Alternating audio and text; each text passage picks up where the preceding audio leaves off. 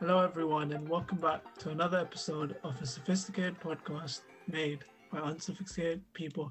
And today we have a very special episode. Again, back-to-back guests. Last week we had Pilot Katan, and this week we have a very, very strong sports person. Would you like to please introduce yourself? Hi, my name's Izzy Brider. I do ITF Taekwondo, and I've been doing it nearly my whole life. And yeah, I guess I'm quite good at it, but you know, yeah. So how are you, Anika and Prashant? We're really, Oh, yeah. I can go first. It's been all right. University and there's the same old thing. But really excited for this episode. It just keeps on getting better and better. I'm doing pretty well myself as well. For once, I have something in common with the guest, so I'd love to ask questions on that. She's a lot more experienced than I am, so I'm sure she'll share her years of insightful knowledge to me and the audience. Nice. Pretty interesting. I hope so. I really hope so. We'd like to thank Violet Perfumes for sponsoring this episode. More information will come later on. Prashant will explain everything. Yeah, so let's get on with weird news. Weird news. Weird news segment. This time I can take advantage. Prashant, you go first. Oh, nice, well played. So I read this yesterday. So a mum who is a doctor did something very interesting for her son's birthday. You usually, you pin the tail on the donkey, or shoot hoops, but she actually made like a pregnancy doll out of Play-Doh, and she her son demonstrated how to perform a C-section. Her son to all the kids in the party. That's different. That's different. Must be the coolest kid in town now, performing C-section on Play-Doh. So it was his birthday, and for his birthday he did a C-section. Yeah, on a Play-Doh model. That's different. Intellectual families and intellectual birthdays.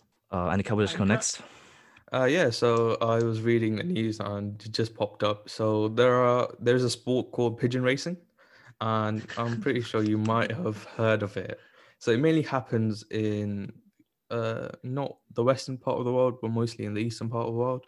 So there was a Belgian pigeon who was sold for £1.4 million to two Chinese bidders. So they don't have their name, they use their aliases. So one guy is called Super Duper, that's his name, and one guy called Hitman. And yeah, £1.4 million just for a racing pigeon. If you could imagine, it's more than footballers, more than anything. Actually, not more than footballers, but well, I know what you mean. It's like a tiny organism, and it's been given that much value. Like the sport, you could imagine how much the sport would be worth if the pigeon's worth £1.4 million.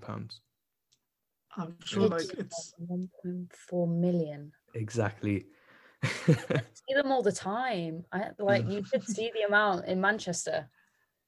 I think next time, just look out the window, you see a fast pigeon, just grab one. It's ironic Anika made up with this because he doesn't like pigeons. I hate pigeons. Really? I think absolutely hate pigeons. Yeah, I mean, I'm not very fond of them myself, but yeah, it's like they're flying rodents in the air. Yeah, exactly. That's what I say. Exactly. That's what me and my friends call them. That's why I say it. Yep. I think he calls squirrels rats with tails, right?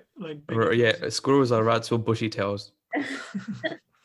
Honestly, I think squirrels are cute. I get a lot of squirrels in my garden back home. Yeah, but it's different when you have an apple in your hand.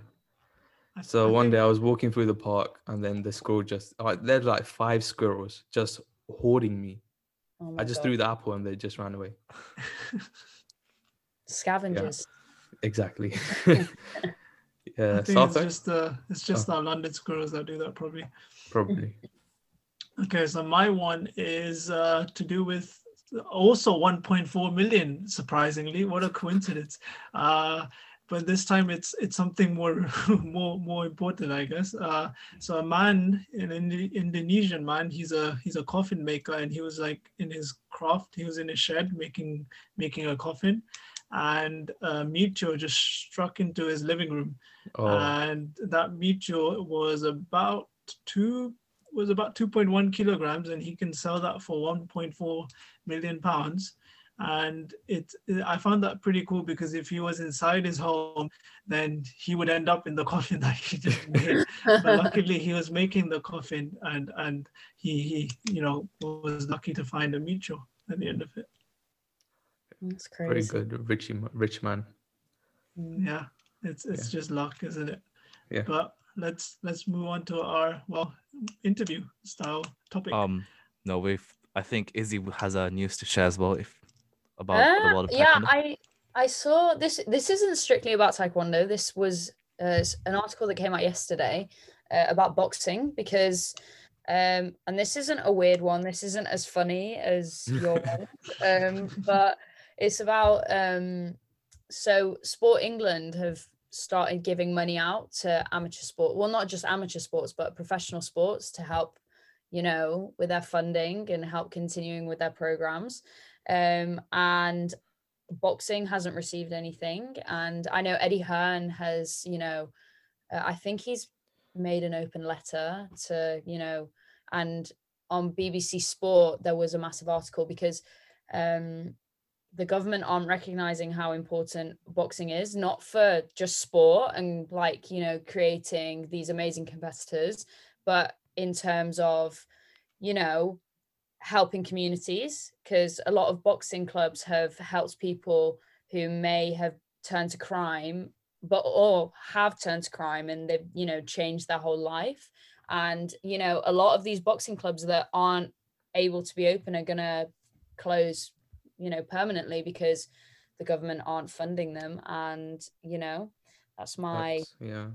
article for today. But it's I don't think the government realised the effect that of closing certain gyms and sports facilities are going to have on people's mental health, and also loads of different things in society, well, potentially including crime rates. Yeah, it's really sad to see how sporting facilities just close down. Like, if example after school, nowadays people just go to their devices, especially children. But I feel like they should do something more physical, something they like, boxing or like anything, track sports or anything. Really sad to hear that, but Yeah. And I think it's hard, because especially now in winter, you can't just go, especially when it's dark, you can't just go to the park with your friends, or you can't yeah. go roaming around. It's not safe, especially in Mm, certain areas. yeah. I think we all tend to have sports that we love, multiple sports. Like I'm sure you love Taekwondo, but there's another activity that you love to do. Like for Yeah, me, I for love sure. tennis, which I love to play in the summer. But recently, Prashant's gone into climbing, which is indoors, and that's good, because in the winter you can exercise using that facility. But if they're not getting funding, then it's plus the social aspect. You meet so many people and make so many Yeah. friends that someone may be a completely different person in school because of their confidence, but when they go play the sports, everyone's equal, everyone's open, everyone's kind, and Yeah, it's just like a huge unity. it's what people were So, yeah. saying about the gyms closing. Yeah. A lot of people, that's their safe haven. That's what they do to relax. That's where all their friends are. And the fact that the gyms just closed, a lot of people lost, a Yeah, massive aspect of their life. sure. I haven't actually ever thought about connecting gyms closing to crime. It's a very interesting thing that you brought up about how crimes could potentially go up given things stay locked up. Although they talk a lot about mental health, which is very, very true, affecting mental health. But crime, I haven't thought about that, how it could affect crime rates. I mean, it might not be a really obvious thing, but in terms of very specific, maybe in a community that may have lowered their crime rates due to certain clubs, certain things in the community that have helped people get off the streets. Now, if they all close, they're all going to go back to the streets. Mm. Very well said. Yeah. True. Yeah. So let's move on to our what we call the quick fire question, but it's been changed. renamed. Sarthak. No, I think Anika, you made up with it, so you can say it. Oh, so it's gonna be like quick fire questions, so you have to answer as few words as possible. Okay. So we named it Kickstarter questions. Clever. I like it. Well, I don't know how good I am gonna be at this because No, it's fine. so many of my friends know how much I talk, and yeah, let's see how good I am at this. Okay, so there are 10 questions, and so I'm gonna just start. So, what's your favorite place that you visited? My favorite place that I visited, probably Los Angeles. Okay, favorite hobby? Oh, that's hard. See, I wouldn't say training is a hobby anymore. That's more Yeah, of a it's lifestyle. more, yeah. I would say reading. Okay. Favorite sports brand?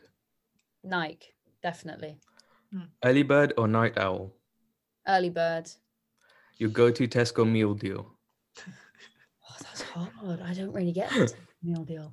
I'm vegetarian, so I'd have to go for like, I don't know, a cheese sandwich or something along those lines. Yeah. Maybe like, those Boost smoothies and or innocent like ones. yeah, something like that. And then Yeah. I don't know, maybe some Doritos, something like that. Pineapple on pizza, yes or no? No. Most addictive app on your phone? TikTok, definitely. I don't even know why I thought about that. 100 push-ups, 100 sit-ups, or 100 squats? 100 squats, definitely. Worst injury? I tore my meniscus twice. Biggest inspiration? Biggest inspiration. Oh, that's a difficult one. There's a lot of people who inspire me. Probably someone like Katarina Johnson-Thompson. Okay. Don't know who she is, sorry.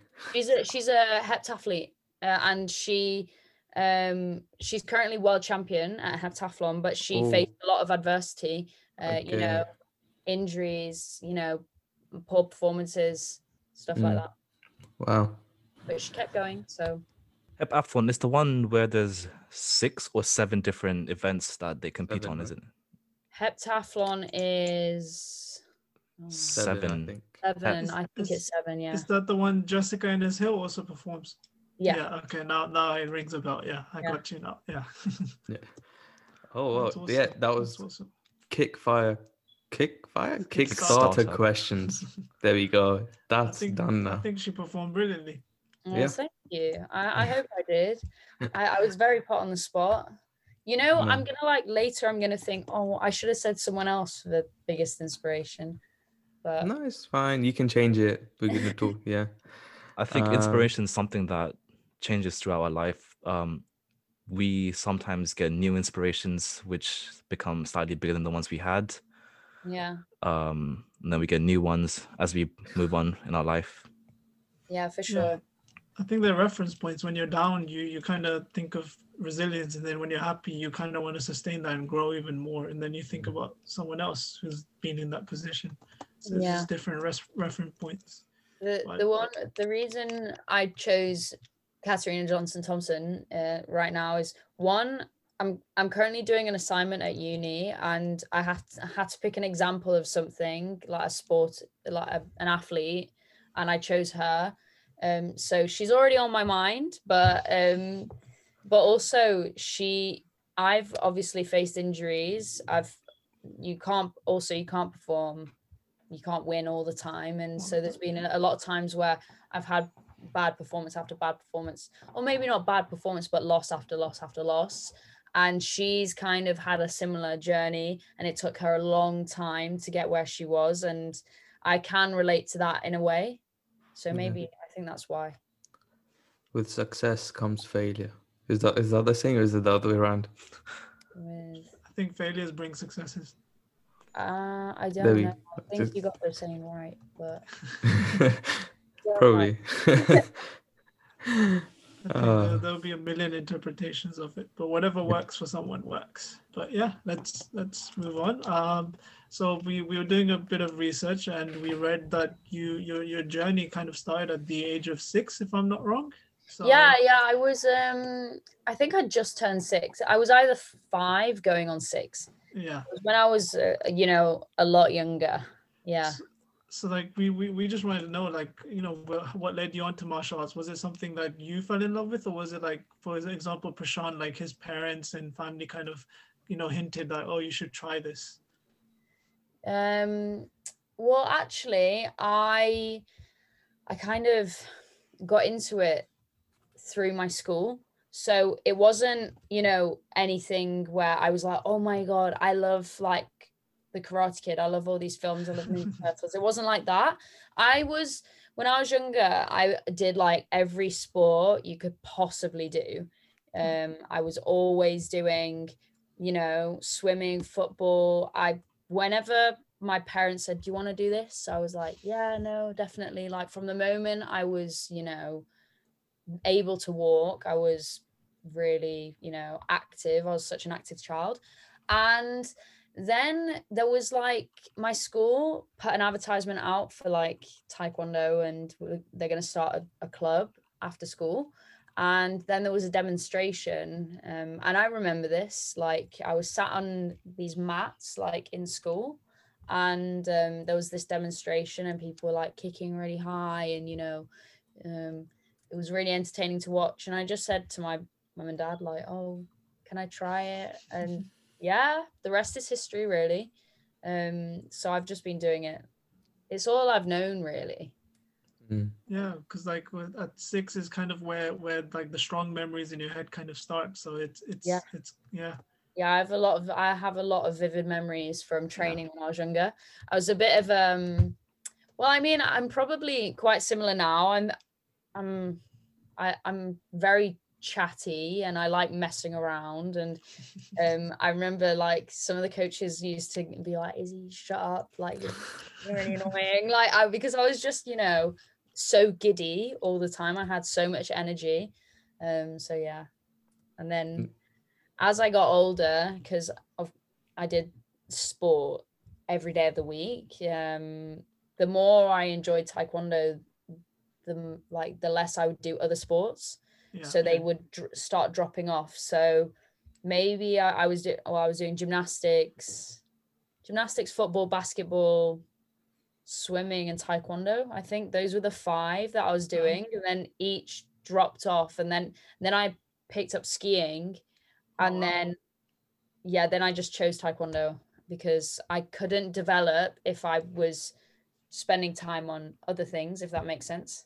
Yeah, because like different sports have these sort of natural instincts that you go with, and like it kind of changes it. Like if you're playing, for example, tennis, like the way you hit a shot, and then your hand-eye coordination changes and whatnot. Yeah.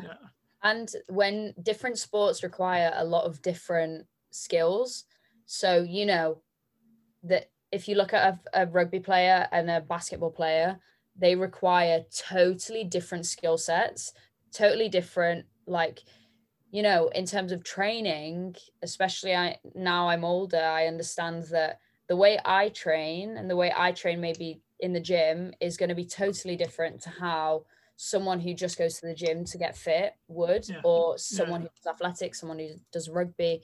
So different. And the more expert you get in something, you kind of have to hone all your attention to that one sport. So yeah, that's how I ended up. You kind of like create exercises to target different muscles or target different like maneuvers that you do in Taekwondo. Sure. Just for like one kick, you'd have like 10 different exercises that you would do to perfect it. Yeah, I would say so. And a lot of training, you really have to be sport specific. You could like there are certain things I would do that no one else would really do, like balancing on one leg on a Bosu, like a balance board. People aren't going to do that. Like people don't need to do that. But it's the same. Like I don't need to, squat 100 kilos. Yeah. Yeah. It's For just so many exercises that is so different. It's It's crazy. just working towards a different body physique with each sport in a Yeah. way. Yeah. Yeah. And like there's macros and micros and like there's like muscles you never heard of. Yeah. Yeah. I know sometimes you know, some of my friends, like not who, you know, who just want to get fit, and maybe they'll join in on one of my sessions, and then after, like the day after, like I didn't even realize like I had this muscle and it hurts. Yeah, exactly. I think we experienced that when Prashant took his climbing. Like Climbing. I couldn't do anything the next day, and Yeah, it's because you just don't use those muscles in your Yeah. daily routine. But yeah, well, I was just gonna ask, like, have you noticed that with you, you know, like you started at 6 and now I think you're early 20s. So has your exercise routine changed as you've gotten a bit more experience and gotten a bit older? Yeah, for sure. So obviously when you're a kid, you're not going to be, you know, under, well, especially in Taekwondo, you're not going to be on any rigorous training programs. You're not pushed your absolute limits. Well, when I was a kid, I never thought, if you asked me at age what 8, like, you know, when I'd been doing it for 2 years or something, you said, oh, you're going to be doing that, like, and it's going to be literally your life, like, and it's going to be all you think about, and you're going to base a lot of your life choices on training and competing, and you're going to travel all over the world, I would be like, no, that's like funny joke. Like, I literally never ever thought that it would be what it was. I always knew that I would do something in sport, but not to this extent. And obviously when you get older, the more you focus on training. And when it got to school, when I went to, you know, secondary school, then I would be training in the evenings after school, and then sometimes it would be mornings before school, after school. And you know, it took a lot of sacrifice, in terms of, I lost quite a few friends when I was in school, because I just didn't get invited to things. I didn't have time, and a lot of people don't understand. You know, they're just like, oh no, well, you can miss it, you can miss training, and it's like, no, one, I can't, two, I don't want to. Yeah. And obviously my training now is so different to how it was even when I was in school. So I have a lot of S&C, I have a lot of rehab because of, you know, injuries as well. But no, I love my training, and it's very hard. It's, you know, really, really difficult. But some days I'm like, I hate this. Yeah. Get all moody, but no, I wouldn't change anything. Yeah. You said you went training before school. So what time did you wake up?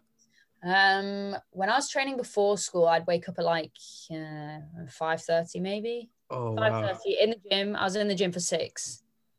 Wow. But it was That like makes a very sense. quick turnover. Like, I would wake up but I'd have everything ready to go. So Yeah. I'd get everything ready in the morning, and session before school. That was like 3 times a week I was doing it or Wow. something. That was more when I was, you know, a bit older, because early teens, you don't really, well, I think some people do, but I was focused on it, but not as much as I was by the time I was 16, 17. Yeah. And I I think like my sleep.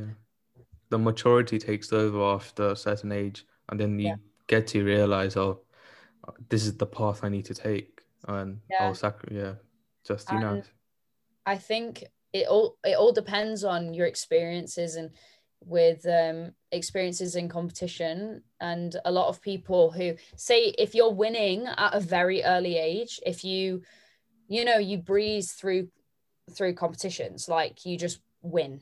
And you're not gonna say, especially at that young age, like 14, 15, you're not gonna say, oh, I need to do even more. You'll be thinking, no, Yeah.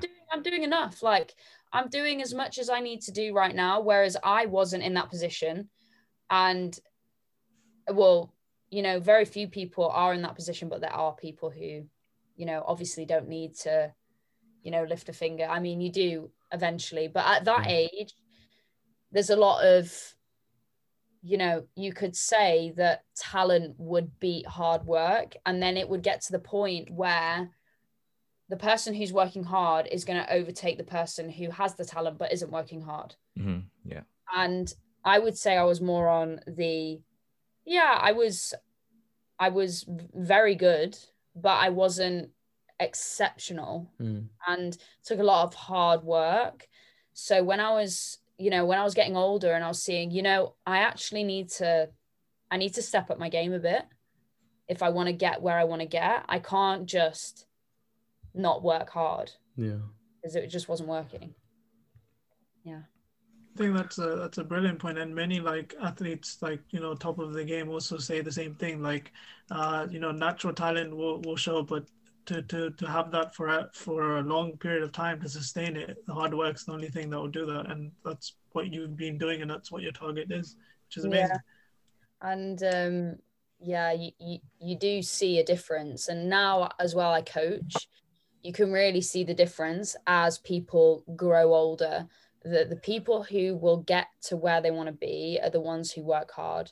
And and it's so frustrating when we get someone who is so good, but they're not putting any effort, and you're like, oh my God, what are you doing? You could be like literally so good, but you just don't want to do it. Yeah. But it's you can't control that at the end of the day. You can only control what you do. Yeah. But yeah, so I mean, yeah, go on, Prashant. So for those of you who don't know, Izzy is a world champion Taekwondo, what would you say, fighter, I guess? I won my world title when I was in 2015. I was doing patterns. So if people don't know, in Taekwondo, it's not just fighting. So Prashant, you might know that you do patterns as well. And so patterns is like a good way of explaining it to people who don't really know much about Taekwondo. It's like movements, and you do a number of movements and you compete against another person, and then you go through rounds. And it's a good comparison is probably gymnastics, where your pattern gets scored, and whoever has the high score wins. Whoever has the high score wins that round. And so I won my world title in 2015, and that was kind of the beginning of a number of titles that I've won, if that makes sense. Yeah. So you briefly talked about the very start of your Taekwondo career. Could you give us like a more not more detail, but like a walkthrough through how you went from you as a 6-year-old to the world champion in 2015? So when I was younger, just, did it for fun.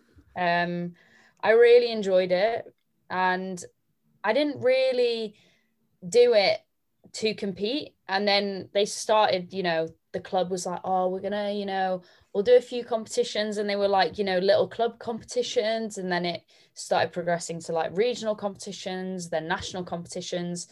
And the more I did it, at first, well, you know how I said about there's patterns, and then obviously there's the sparring. Yeah. I always loved doing patterns. I always loved competing in patterns, and I always hated competing in sparring. So whenever I used to go to competitions, I would do patterns, and then they'd say, oh, Izzy, it's time to spar. And I'd be like, no, I don't want to do it. No, because obviously I just wasn't very interested in fighting someone. And so I think 9-year-old me was a bit scared as well, because getting punched in the face is it's kind of hard. I mean, I'm used to it now. That sounds really weird.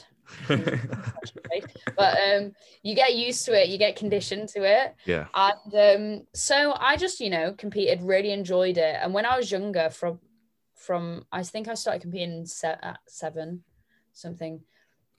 and 8, I didn't really win anything. I didn't really go anywhere. And that was fine. And then when I got to age 9, 10-ish, when I started, you know, going higher in the belts, I started winning. And it was weird. I was like, oh, I like this. Yeah. I like this now. I'm winning. And then, yeah, that just kind of, I just used to compete a lot. And then how old was I? I was like 13. Well, we started doing international ones with my club at the time when I was about 11, 12. And yeah, I did okay, you know, got a few medals here and there. And then when I took, so for national team to compete for England, juniors starts at 14. So I did my first like selection for that when I was 13 because I was going to be 14 for the European Championship. So I was eligible for it. And I went there kind of thinking, oh, you know, let's have a go. Like, I really want to go. It sounds really fun. Get to go to Slovakia. That's really cool. And, you know, and then I won the selection competition and I was really happy and got selected to go. And that was, you know, I was 14 and I was one of the youngest there. And I was just going for patterns at that point because I still really didn't like sparring. And what did I do? Yeah, I lost in the first round against the winner because, you know, with how it's structured, you could face anyone. It's like a pyramid system. So I faced the winner in the first round. I mean, I really wasn't at the standard that, you know, people on the podium were. I didn't have very much experience. And I remember being really upset that I lost. I was like, you know, really, really upset. But now I think back, like I think that attitude of being really upset and wanting more, that's kind of what's propelled me to do really well. Because, you know, if I just walked off and didn't care, there would have been no point in me carrying on. And also not caring wouldn't have got me very far. So then from age 14, I was in the national team. I got reselected each year. So 2012, same thing happened, out first round.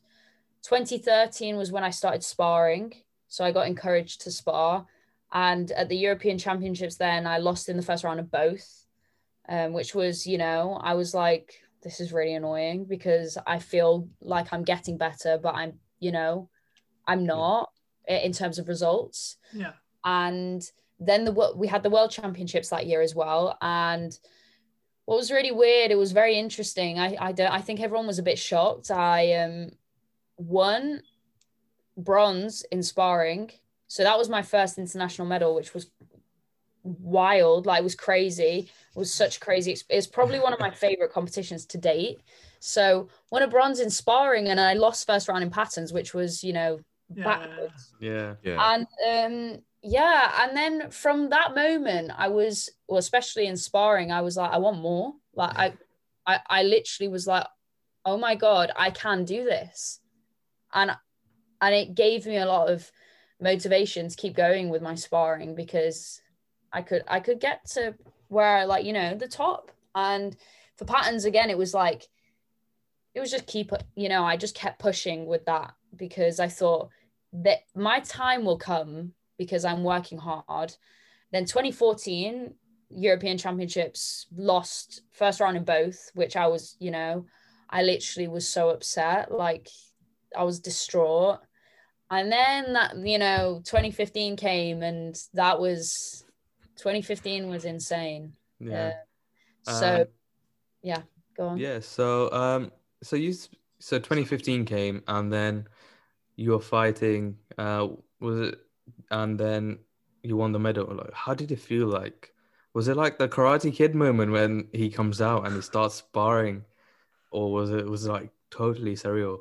How did it feel? The thing is, it's really hard to describe because it was surreal, but at the same time, I was in total control of, you know, my emotions. I did not get worked up because I thought I can't think about what this means if I win. because, you know, that's, you know, when your emotions get involved, like it can all go wrong. So I remember like getting through the rounds, and I got more and more confidence as I went through. So I won my first one, and I was like, oh, okay, this is good. I got through a round for once. And then I won my second, and I was like, okay, this is good. Third, I was like, okay, I can do this now. I like, from that moment, I was like, I can do this. Like I literally, I knew it, that I could do it. And you know, it paid off in the end. And it was crazy. I still sometimes, like, I think back and I'm like, I can't believe that happened. And it was crazy. That's so obviously it's really, really hard work to get to the World Championships. Lots of work, and you know, emotions, especially like if you get carried away with the emotions, especially with the losses. Even in daily life, like, oh, I didn't do this, I don't want to do that. But you stayed strong. And what was your daily routine like pre-COVID with your training, your emotions? Like, did you do something about them? What did you like training before pre-COVID? So pre-COVID, I mean, I wouldn't say like in terms of my emotional state, a lot has changed since, like, you know, now. But when you train, and you're always going to have bad days, like you're not going to have a perfect session all the time. It's just, you know, staying, you know, clear on what you want to do. I think clear is a good word. You know, not getting caught up in that session was really bad. Oh my God, everything's going wrong. But pre-COVID, well, I had a really bad injury last year. So 2019, I was out of competition all year. And so I was coming back at the beginning of 2020. So that was kind of, you know, when I was coming back. And, you know, I got injured off the back of a really amazing 2018. Like I had my best year. I know 2015 was good, but 2018 was probably my best year. And then I got injured, and I was out the whole of 2019. And, you know, that you know, destroyed me. And I got back, and I was back, you know, competing at the beginning of 2020. And now, obviously, just typical, isn't it? I was working really hard, and I was, you know, just doing my thing, training in the morning, uni work in the, you know, during the day, training in the evening. And that was my routine. The thing is, when I was a bit younger, I struggled with kind of being fully focused, fully immersed in everything I was doing. I was, you know, so caught up in Taekwondo, it was really hard for me to focus on my schoolwork. And I did okay in school. It was like not an issue that I, you know, bombed out in school. But now I'm older, I literally have a set routine, and I'm quite an organized person. And I think that's because I literally I have to train, and I have to do my work, and I have no choice but to be organized. And I mean, it's time management. Time management is so key. And I get a lot of younger juniors come to me and say, Izzy, I don't understand how you did your GCSEs and competed at the same time. I don't understand, how did you do your A levels and compete at the same time? And I literally say the same thing to everyone. I say, well, you just got to manage your time. You just have to, you know, have a routine, set schedules, and you do your work, you do your training, and you're really strict with yourself. Because 2015 was when I was doing my AS exams. So I won the World Championships, and then when I came back, I did an AS exam like the week after. Wow. It was like I went to the World Championships in the middle of my AS exams. Oh no. And for A levels, I went to the European Championships maybe 2 weeks before my A levels started, and the same similar for my GCSEs. And everyone was like, "Oh my god, how are you doing this?" And it's just time management. Yeah, making those sacrifices. It's crazy because 2 weeks before my A levels, me and Sarthak, 5 o'clock in the morning, we're like, "Guy, hey, really stressed out. We have biology in the morning. What do we do? What do we do?" Because we've gone not even half, but probably more than halfway through the content that we need to know. And we're just freaking out. It's like so crazy that 2 weeks prior to your A levels, you competed in a world championship. And probably the endorphins and all the, it's crazy. Oh, it was hard. It was hard to keep a handle of, like, especially when I got back, because often when you get back from a major championships and you've been with it, like the same people, you've been training a whole campaign with the national team, you're seeing the same people week in, week out. You're training so much for a goal, and then you're spending a week 24/7 with the same people, and then you leave, you're like, oh, what do I do now? And I came back and I was like in that moment of, I had those post-competition blues, and it was really hard to get myself to, do the work for an exam. Do you think it's harder when you come back after defeat or when you come back after a victory? Always a defeat. Always a defeat. That's always hard, because often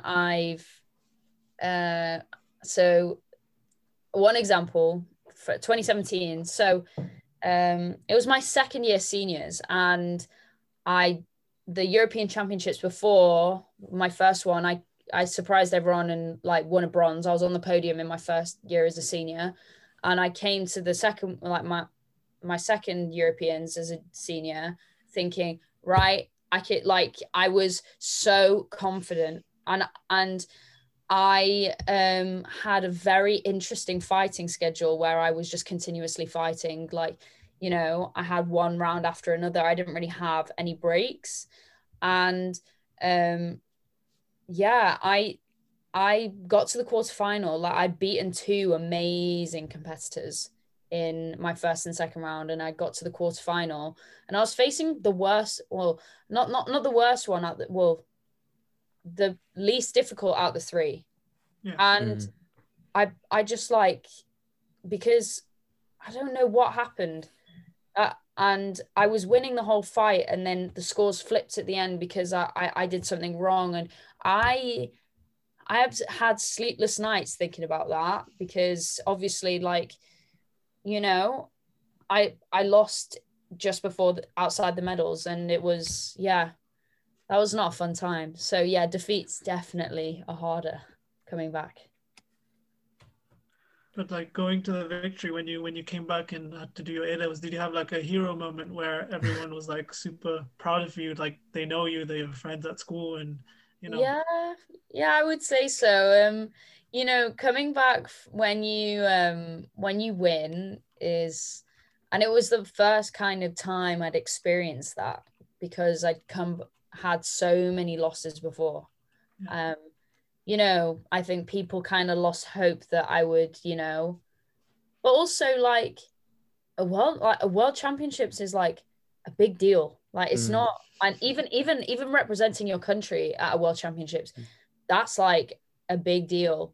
And I remember coming back and people were like, oh my God, like what? people were like, and I remember my coach giving me a cake, like, oh, this is like a cake that said like, well done, Izzy. And I was like, this is so weird. Like, I've never experienced anything like this before. But it's even the same. Like, when I like, ever since then, every time I win something, I get so many messages, so many kind people saying so many nice things, and I literally, like, I'm filled with gratitude, because I work so hard, and it's like it's everything I work for, and people are recognizing it, and it's just really nice. Such a nice feeling. I can just imagine if you've seen Harry Potter, where when Harry wins the cup and everyone in the room is just like lifting him up. Yeah. I can just see like people from your school when you're entering the school, they're like carrying you around and like popping champagnes everywhere. That never really happened at school, but people do that at competitions. When people All come off right. the podium, people like throw people in the air, and Yeah. there's gauntlets and stuff like that. Or, you know, yeah, I miss Oh. it. It's COVID's really annoying. Yeah, soon injections are coming, so hopefully soon. Yeah. I think you can say like you said, when you started your journey, you never thought of you would be where you are. It's you're living your younger self's fairy tale in a way. So like, Yeah. you know, like when did it sink in that this is real? Like, did you ask someone to pinch yourself or something? You know, it's hard because a lot of, you know, as I've got older, because, you know, 2015 was kind of when wins started happening, and I'm not going to go through like everything I've won because I literally I just feel really arrogant, even though it's all true, but I just don't like telling. No, we know what you mean, yeah. And you know, I think only really now it's sinking in how much of an influence I can have on people. You know, especially like younger kids, like when they come up to me at competitions and they're like, oh, Izzy, can we have a photo with you? Or people from other countries, like other national teams, like, oh, Izzy, can we have a photo? And they put it on social media, and it's really weird. Like it's just like, well, I'm just Izzy, and all I just train and like, you know, but I don't think that'll ever sink in. I don't think it'll ever sink in the amount I've achieved. You know, when sometimes I look back and, you know, I have things written down, you know, kind of, I don't use it as like positive affirmation, but sometimes I just, you know, like to remind myself of what I've achieved, and it's crazy. It's crazy. I think some of our audience members are gonna hate us if we don't ask us this question. So as a world champion, what does your gym routine look like? Like a typical gym routine. Gym routine.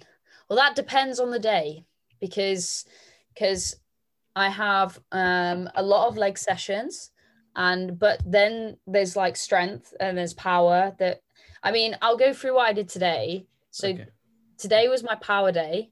So at the moment, I'm lucky that, you know, I'm allowed to use the gym at the moment because of my NGB giving me, like, you know, permission. And I did power today.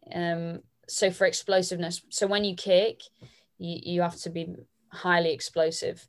And I did box squats. I did, what else did I do? Hang power cleans. Some glute exercises like for power. I did split jerk. Do you know, like in weightlifting, when like they go and then up like that? You split, Yeah.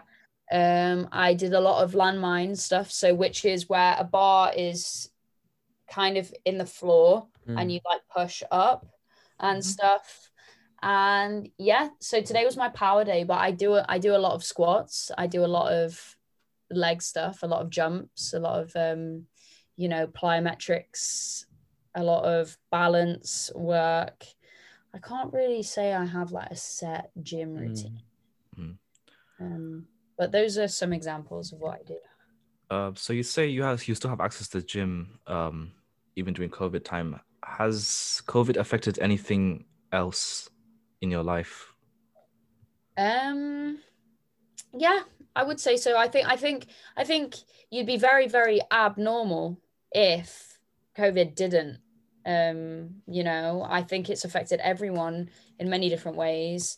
It stopped me from competing. It kind of, at the beginning, I was, you know, I was in a bit of distress really, because I was completing my undergraduate degree. So I was doing my dissertation, I had assignments, I was swamped with work. None of that was getting cancelled, apart from everything else I wanted to do. Like the Europeans got cancelled, or my other competitions got cancelled. Even competitions towards the end of the year were starting to get cancelled, even, you know, in April. And yeah, it was really distressing, really, really distressing. But you know, I just had to think there's literally nothing I can do about it, and everyone is in the same position. You just have to make do with what you have, and you know what? And I just thought, I'm just thankful that people close to me are fine and healthy and stuff like that. And obviously, I mean, it's affected me also because I've had it, and you know, staying in my uni room, as much as I wasn't really ill, and I'm thankful I wasn't really ill, I was in my uni room for 10 days. I didn't leave for 10 days, and that was interesting, mentally taxing to say the It's least. something. But Yeah. go on. No, it's something different. Like we've never experienced something like this, Yeah. and suddenly it's like just Yeah. you're trapped. But it's like I got the text saying I was positive, and then I was like, it's actually illegal for me to leave. Like it's Yeah. illegal for me to go outside. Oh, yeah. And how crazy if you said to me a year ago, oh, you're gonna like have to spend 10 days like you're in a prison, you're not allowed to go outside, it's literally illegal if you leave. I'd be Yeah. like, no. Mm. Stop. It would be kind of like an episode of Black Mirror. Yeah, for sure. You talked about uni, and you said you had your dissertation for your last year. Kind of curious, what course did you do for your undergrad, and what's your master's? So undergrad, I did psychology, sport, health, and exercise. So that's you know, it was 90% psychology, and then a few different sport modules. Mhm. And now I'm doing MSc sport and exercise psychology. So I've always wanted to do sports psychology, but I knew I wanted to go down the route of psychology first. Yeah. It was the subject I loved at school. It was something I always wanted to do. Mhm. Mm. Just quick question: if you weren't doing Taekwondo, what other sports would you be doing? Oh, that's hard. I reckon skiing. I think I would be doing skiing, All right. because that was the sport that I gave up last, if that makes Mm. sense. Yeah. And honestly, that was like heartbreaking for me because I literally loved skiing. Yeah. But you know, when you're in the UK and you you ski, like I was ski racing, you're very limited, and it's very much, I really had to make a decision between the two, because if I went down the skiing route, I don't think I'd be at uni. I don't think I would, you know, be doing what I'm doing now, because that's like you're moving to, you spend the whole ski season in the Alps and or wherever. And so yeah, it's kind of, that's an all or nothing thing. I think I would be doing that though, because it's one of Have you my favorite been things. went to any skiing holidays after like, you know, like leaving it? Yeah, I do. Well, I think, when was the last time I went? Last time I went was a while ago, because obviously with how exams fall, Yeah. and but also with, in the winter sometimes we go to training camps, and they just clash, and Mm. you know, So you won't get time also to... when I ski, I just go full out, and you know, that's very risky, very, very risky. And yeah, I'd love to go skiing, but sometimes it's just not feasible. Yeah. I want to try That's snowboarding, but since I broke my ankle, Oh. I'm really, really scared to actually do something like that. The thing is, I think you would be okay. You just, especially when you're learning, you're Yeah. not going to be going like flying down a slope, if that makes No, sense. Anikat is different. He's different. Yeah, it's a bit different for me because I just like to fully just commit. It's like do or die. Yeah, but when you first learn how to snowboard, you can't do that. You Yeah. have to take time. Yeah. Uh, Yeah. Hopefully it doesn't make us do it because I'm quite scared of it. no, Yeah. we are definitely doing that. We're definitely doing skydiving. I want to skydive. I really want to go skydiving. We should all like someday get together and just skydive. Yeah, why not? Yeah. Yeah, That'll be a very spontaneous and fun thing to do. yeah. I think like everyone like listening would love to ask you this is like, like what advice would you have, especially to the, like you said, you're training now, you're mentoring. So to the younger your audience, what do you tell them, like about discipline and any tips on starting with Taekwondo? With in terms of starting Taekwondo, if anyone came to me and said, "Oh, I really want to start Taekwondo," I would literally, what you have to do is just commit and just go and try it, because martial arts aren't for everyone, but they can accommodate everyone, and they're so inclusive. you know at one point my whole family was doing it, and my dad still to this day, he's a fourth dan. No, not fourth dan, he's a fifth dan, sorry. Wow. He's a fifth dan in Taekwondo, and he's an international umpire. So as much as he hasn't gone down the same route as I have, and other people may not go down the same route as I have, it is for everyone. There are people of all ages doing Taekwondo for many different reasons. People do it for, as I was saying earlier, the social aspect. Some people do it for self-defense. Some people send their kids for discipline reasons. Some people want to get into competition. Some people just want to stay fit and healthy. And any club should accommodate anyone. So what I would say and advice to people who want to start Taekwondo is just do your research, find a club that's near you, and just go down and try it. And if you don't like it, you don't like it. But the majority of people do. So yeah. And in terms of you carry on. In terms of advice for people in Taekwondo, in terms of like the younger people who maybe want to go down the route of competing internationally, it is all about commitment. It's all about fully immersing yourself in it, and you can't be half-hearted. You can't. It's the same with a lot of things. You're not gonna go to uni and do your degree and do it half-heartedly. That's just my opinion, in that if you're going to do something, you do it and give it your all. And that's something I would say to younger people, not even younger people my age, people who want to develop their skills. You have to give your time to your training. You can't, and it's about making sacrifices sometimes. Like I miss nights out sometimes because of training. I would prioritize training over some of the things. But I'm lucky at the moment, and this is probably another piece of advice I'd give to people, especially coming to uni. If you're going to uni, you have to try and find your people. You have to try and find people similar to you. And something that's worked really well for me at Brunel, I've found so many people who have similar goals, maybe not in the same sport, but majority of the girls I'm friends with do athletics, and they all have such similar goals to me, and we all really help each other to reach those goals. We all help each other to motivate each other, and just help each other stay that little bit more disciplined. And it's so easy for people when they go to uni, if they are with people who may be influencing them to go out, it's so easy for them to go off the rails.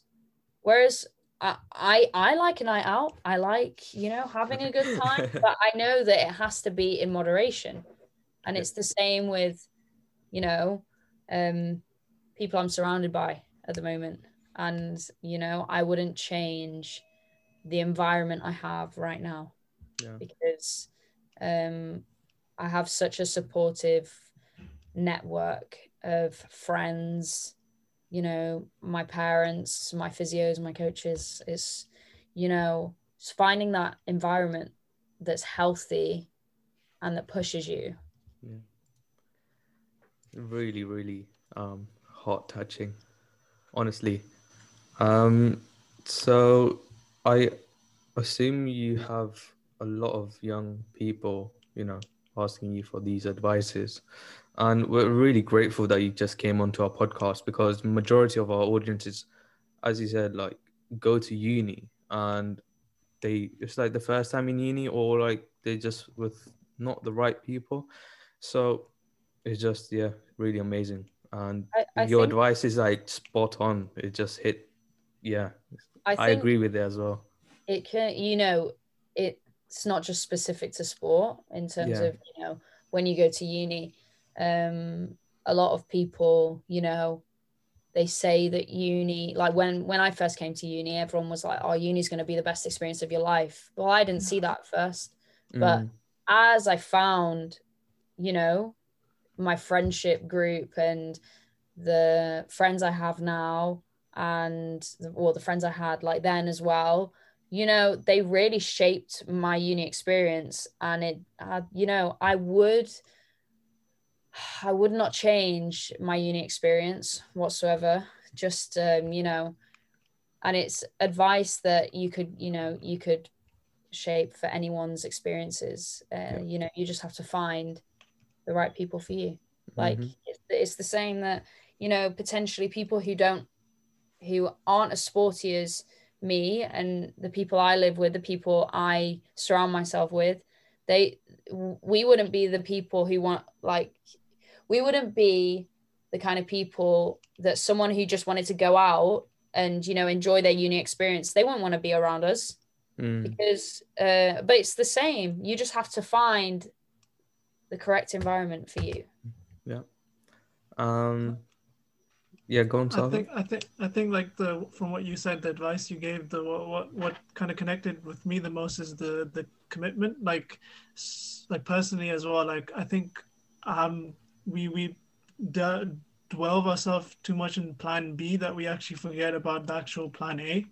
And as my friends call me very cheesy, and that was like a cheesy thing to say, but like, yeah, I think many of us focus on the backup plan and then actually forget about what entirely ultimately what we are doing, what our goal is. And I think like that, what you said about committing and just focusing yourself and just going for it, not thinking about the what if, you know, this happens and what if you fail or whatever, just going with it is very Yeah, important. and it's about going with the flow. And Yeah. there's nothing, you know, there's no right or wrong way to do life, if that makes sense. Yeah. Like, you know, what I do is not what everyone else will want to do, and that's totally fine. That's literally fine. And I think it's something that people like in terms of like peer pressure, and especially now with social media, there's a lot of comparisons. You can, you know, I could go on social media and be like, oh my God, they're having the time of their lives and I'm not. Yeah. Well, that's not necessarily true, if that makes sense. Yeah. Trying not to compare your journey with everyone else's. Yeah, definitely. We had like one whole episode on exactly what you just said. Exactly, social Yeah. media. It's Yeah. crazy how things evolve around that nowadays. Especially because we're getting younger, technology is going faster. And I think Yeah. with COVID, it's given everyone this time to kind of just pause and reflect in all of their kind of like crazy life and crazy itinerary. This has given us just time to stop and just reflect. And that can go two ways. Like you said, you can compare yourself with others, or you can actually just see your own achievements and actually motivate yourself and plan the next 10 years. So like, you know, just to kind of like end on a good high note, like what's your next 10 years? What's your next ultimate goal? How are my 10 years looking like? Well, you know, I literally like want to win as much as possible. And I I want to win as many world titles, as many European titles as I can in the period you just said. And one other thing is because I've always wanted to go into sports psychology, is obviously become a sports psychologist and help, high level athletes like myself who've, could be struggling with injury. There are so many different ways that sports psychology can help athletes. And, that's kind of what I want to do, try and help whether it be help their performance, but most importantly, like their mental well-being and physical well-being, because ultimately that's the most important thing. So that's where I want to be, helping others, whether that be through applied sports psychology, research, or both. That's A really nice point to, end the podcast with. Just have a question for the viewers. This is what I do at the end of the podcast. I just ask the listeners, not the viewers, some questions. So today's question will be, what is your dream sport? And if you have still continued to pursue it, please let us know. That's the question for our listeners. We can also answer as well. What's yours, Anika? And well, for me, it changes every day. No. So I used to play field hockey at Brunel. That was like a dream. And then I moved on. Now I just want to go to extreme sports like base jumping or like something like that. Something that gives me, adrenaline. I want adrenaline. But the time, I don't have the time. Probably in like 4 years, I'll be doing base jumping. Yeah. Sean?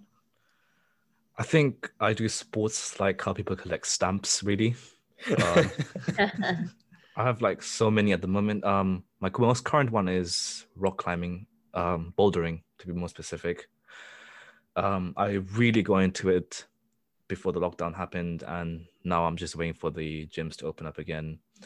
But in the meantime, I have started doing a little bit of rollerblading.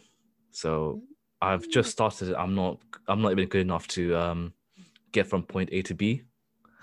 But I've been looking at tutorials and slowly, 30 minutes every other day. And I think I have made some improvements. So that's what I'm doing in the meantime while everything's locked up. Nice. What about you, Sarthak? About me, man. Like, I keep starting and then stopping, but I think my ultimate goal is tennis. Like, I don't know, like professional is not something that is my aim, but just like please be good at it so I can like, I have a natural talent for it, but like Izzy said, work hard for it. And also long distance running. I really enjoy running, and I get to a good point, like done like 3 miles, 4 miles, and then maybe 5, and then I just stop. Like recently I just started again, did 2 miles, which felt good. Gonna continue and hopefully run a marathon one day next year. Let's see. Yeah, I'm gonna join you. Hopefully, man. I will not. I hate running. Really? Yeah. So this episode was sponsored by Violet Perfumes. Prashant, take it off. So yeah, the ASP crew wants to thank Violet Perfumes again for sponsoring this episode. Thank you for providing us with great samples, Cycles 001. Please check out their website, masonviolet.com, I think.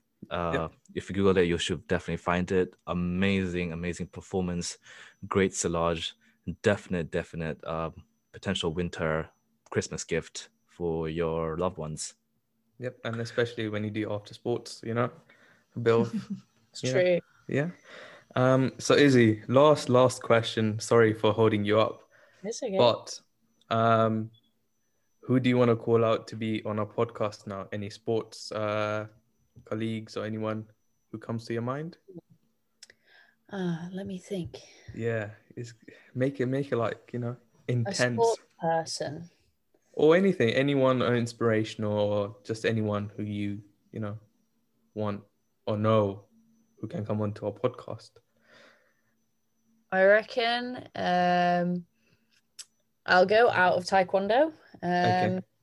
A good person and this is someone that I'm very close with and that I've lived with, and she inspires me every day. Like she's a massive inspiration of mine, and she's a very close friend of mine. And I think her name is Holly Mills, and she also goes to Brunel, and she's a heptathlete. And I have so much faith that she's going to be one of the best in the world at heptathlon senior. She's one of the best at the moment in her age group, and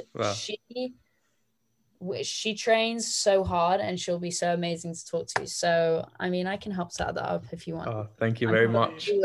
I'm sure she would love to come on and speak to you. Soon. We're gonna, let her on, and then we can, record a nice episode. Smooth. Thank you very much, and thank you for inspiring young people who doubt themselves. Yeah. Thank you so much for having me. I've really enjoyed myself. It's been our pleasure. It's been lovely, yeah. Maybe in the future we can do a catch up, like where you are, or after a year, or after sure. Yeah, that sounds cool. Yeah, I'm down with that. Nice. For the audience, if they want to find you, talk to you, where can we find you? So on Instagram, I'm Izzy Brider TKD. I mean, Instagram's the main place where I go, but also I've got Facebook, Izzy Brider. But mainly Instagram is probably where you could find me. I don't really have any websites or TikTok. I have a TikTok, Izzy.Brider. If you really want to see my TikTok. But yeah. Nice. Thank you for listening. It's been really fun and a unique episode. We'll see you next week. Bye. Bye-bye. Bye.